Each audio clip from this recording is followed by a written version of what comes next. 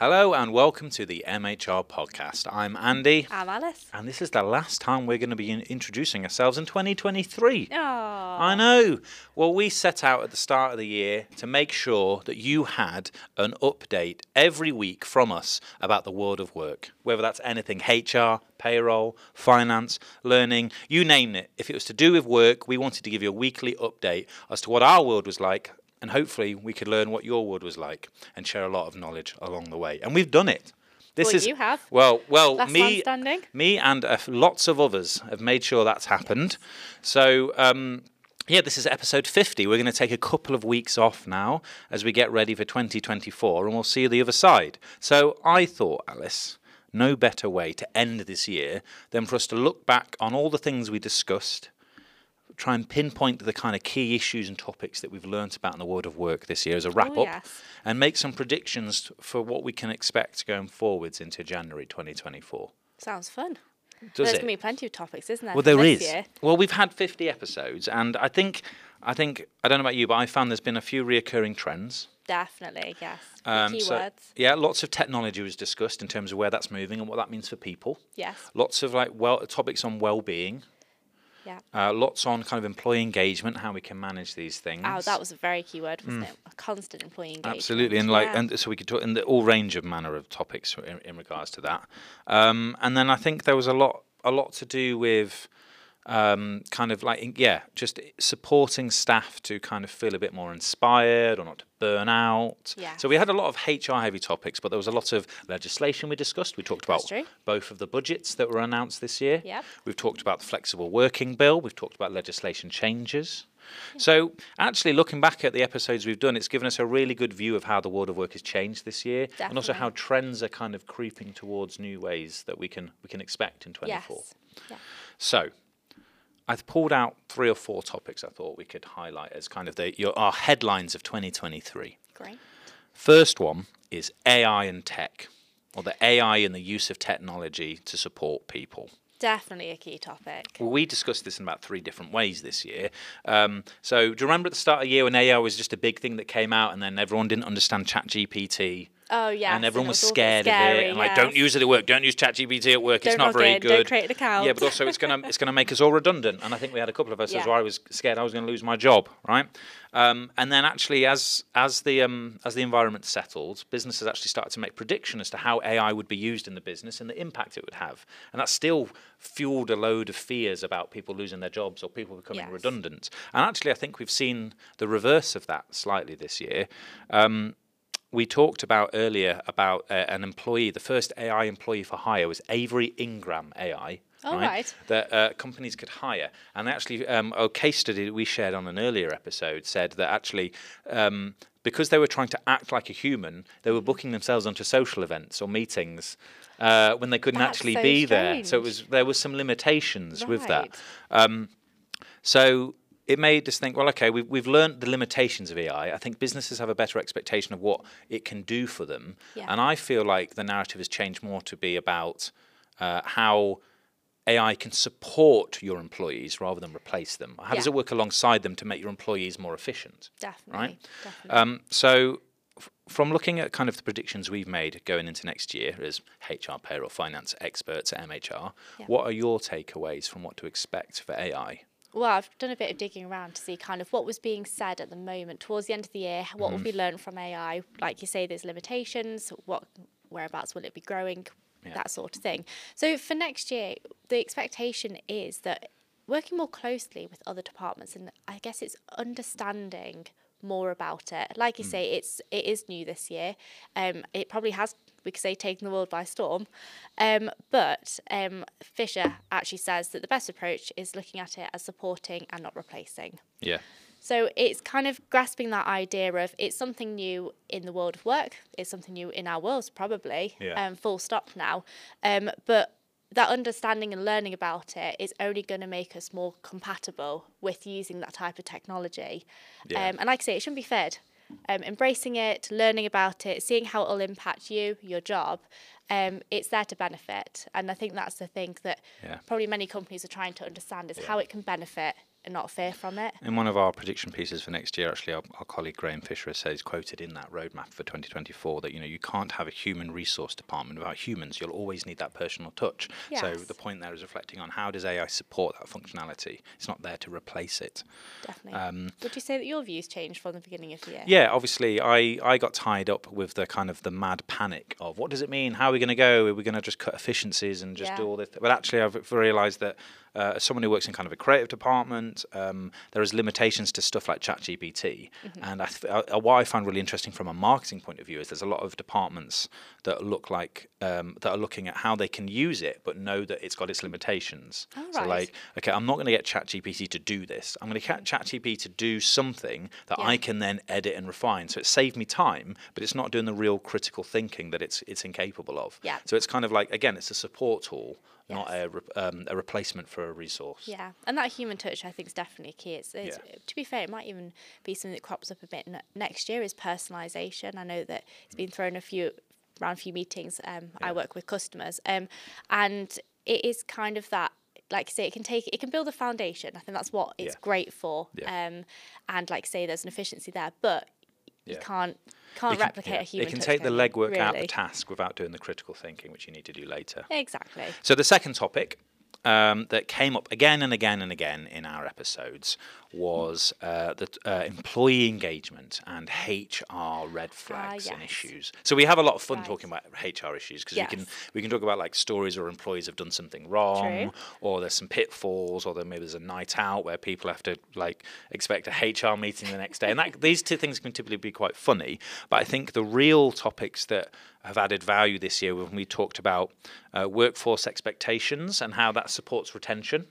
We've talked about how personal development is key to the retention. Very much so, yeah. But also making sure you get the right value out of your employees, but also how you can create kind of quiet hiring opportunities. So how are you optimizing your staff resource and using that to help retention? Also, how can you recruit a younger generation like Gen Z with their expectations in mind, and how make sure that your values are aligned to what they're looking for from a business. So these are all things we discussed this year. And I remember this year quite a common thing was talking about the market, isn't it? It was what do they call it? A recruitment market, what do they call it? Trying to think it's an employees market, isn't it? That was it. Yes, and again, that was very rife, I think, through the later part of this year. With people chopping and changing jobs, or the redundancies, that sort of thing. But flipping it on the inside of business, it was how can we be getting the talent that we need, or how can we retain the talent? I think that was a big thing as well. We talked a lot about how software can help that as well, right? Because if it's stupidly competitive, right, and you've got a person who's applying for you for a job, they're also applying for 10 other people. So 10 other places, right? 10 other employers.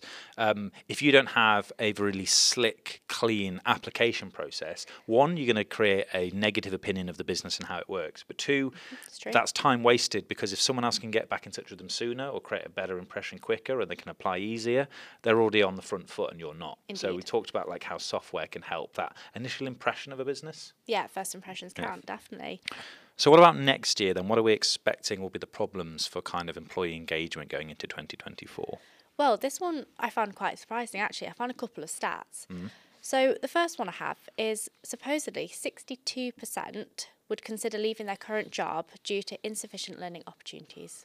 Okay, that's a high stat, actually, isn't it? I would say it's very high, 62%. So there's an onus on development and learning. So like the ability to feel like you can grow with an organisation. Definitely. Okay. Definitely. And again, that could be that they're not, if they're looking at learning opportunities, you're probably thinking it could be in their current role, or they might want to learn about how to extend their role into different areas, maybe different industries, that sort of thing. So it's probably, like you say, understanding your employees and where they're wanting to go, their ambitions, their goals. Second one, 80% of workforce don't sit behind a desk to do their job. So that idea is, again, learning and development. It's not relying on but traditional learning approaches for office-based employees. Widening the horizons, think about the employees that work at home or might be working in different areas around the country. We don't have a traditional workforce anymore, to say that. So, 80% of the workforce do not sit behind the desk. And I suppose that leans into the point where we're talking about a lot as an organisation, especially when we're talking about like software for HR and learning, is learning experience is the next generation of learning, right? So we talk a lot about what we can expect next year in terms of an LXP, a learning experience platform, right? Yes, yep. And with that, like I say, we talk about a platform, we look at different technologies. Yeah. But you've got to come down to the fact what works for your business. Yeah. How is that going to be delivered? How frequently? How is it managed? What type of resources do you have on there? Yeah. But again, a lot of employees look for their self-direct on their own learning. Yeah. So again, taking it into their own career path and where they want to lead it to. Yeah. But at the end of the day, it pinpoints on focusing on what your employees need. Yeah, and also how you can, how you can take control of your own development using that Indeed. platform, right? There's a kind of little snippet here from some of our predictions for next year, but an expanded perspective on learn and development. LXP is starting to become a more known term, as well as a new priority to the mainstream of organisations, and that's from our senior learning product manager here at MHR. So it will likely become a big thing going into the new year. That just goes through, doesn't it? Businesses are wanting to get behind LXP as a platform to drive your own learning and give employees a better experience, which we can see, according to our stats, would help retention, right? Yeah, indeed. Yeah. So then, moving on to our next topic, we talked about this loads, actually, way more than I thought we would at the start of the year. We talked about well-being, and we always talk about well-being because it's a very HR topic. How do we keep people engaged? Yes. How do we keep them developed? We're also looking at hard years. We've come off, a podcast for 2 years where we've talked about COVID and all these other things where people are feeling under pressure. So well-being is always top of mind. But financial well-being has been a key topic for 2023, especially when we've had things like cost of living crisis come out, lots of budgets have been announced, and we're all starting to feel like there is an increased demand on from employees to make sure that their organisation can support them with their own financial well-being, which wasn't something that was typically expected maybe a few years ago. No, I don't now think it's so almost at all. an expectance Yes. that if I work for you, not only are you going to pay me, but you're going to give me services and support to support my financial well-being. It is an interesting one, isn't it? 'Cause like you say, it's something that probably didn't even cross our minds a few years ago. And it's almost now at the forefront because, like I say, it's almost upcoming, I would say, more and more financial well-being. I know we've certainly talked about it a lot, or you have in podcasts. And I think it's now grasping that knowledge of how broad financial well-being can be and how many ways it can be delivered and different ways of supporting. But again, I think it's because more and more jobs probably aren't the typical 9 to 5 as well. Yeah. And one of the big headlines, obviously, if you're looking at financial well-being, is looking at flexible pay. So we talk about here at MHR, lots of other people are talking about it too, but it's about realizing that if you can have software or services that enable your employees to access flexible pay or better sight of their pay data, that's more live, it's more up to date, it's more kind of as you earn, you can see, employees can take better control of their own financial decisions and have a bit more flexibility and financial freedom. So flexible pay is a huge topic, and I imagine it's going to remain a big one as more businesses adopt that viewpoint into 2024. Yeah. Well, one thing that you've got noted here actually is that financial well-being doesn't need to be a costly, large strategic shift. And I think that's quite a key thing to pick up on is the idea that payroll, it can be moved now to reflect more flexibility, like the workforces with their, gig workers. I think that's quite a big thing now in the market. But looking at that financial well-being not needing to be costly, large strategic shift, it's true. At the end of the day, probably a lot of resources and knowledge is already there. It's just grasping it and delivering it in a way that's accessible and that employees are aware of it. And obviously that falls under the realm of HR. Yeah. So that's it. I think that's our main topics that we discussed in the podcast. So I think to summarise, looking back at AI and tech and the idea of we're replacing humans, actually, no, we want to support humans. Looking at well-being, looking at learning, looking at employee engagement, all of this seems to come back to kind of one major point that I think is a focus, which is retention. Yes, right? Retention is the name of the game. As we move into 2024, right? AI isn't at the stage where we can just plug in and go and fill talent gaps, right? Yep. It's got to support people to make their jobs easier, to make them feel more fulfilled. So embracing digital transformation is absolutely key. And I think ultimately, here's the big plug at the end of a 50-year presentation from our podcast. That's how we help, right? That's how companies like MHR helps. Yes. We supply that software, we supply those services to make sure that you can retain your employees better, that they've got a better financial flexibility, that they've got more assurities, HR processes, and we're removing the burden from their shoulders, right? Yes.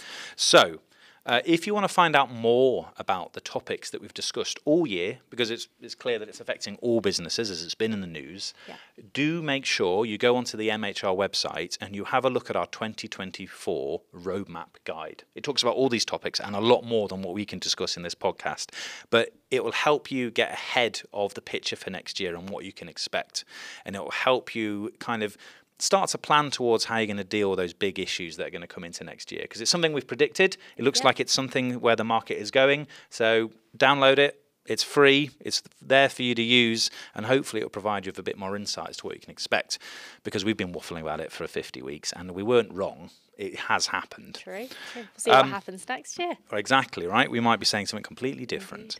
I think that's it, Alice. I feel like we've wrapped up the year quite well. I think so. How does it feel? End of 2023? I feel a lot older, but I'm glad we've done this. I think this has been a fantastic thing to do, to make sure that both our customers, but also everyone in our network has been able to learn as we've learned about how the world of work has worked. Yeah. So I'm looking forward to doing this again next year. Yes. So if you have followed the MHR podcast this year, we thank you, not just from myself, not just from Alice, but from Emma as well, and also our production team, so Lee, Jamie, and assistant producer Tom. We thank you, and we're looking forward to seeing you next year as we continue to do whatever we're doing to make sure that you understand what's coming out in regards to legislation changes, in regards to the world of work, HR issues, payroll issues, finance and learning.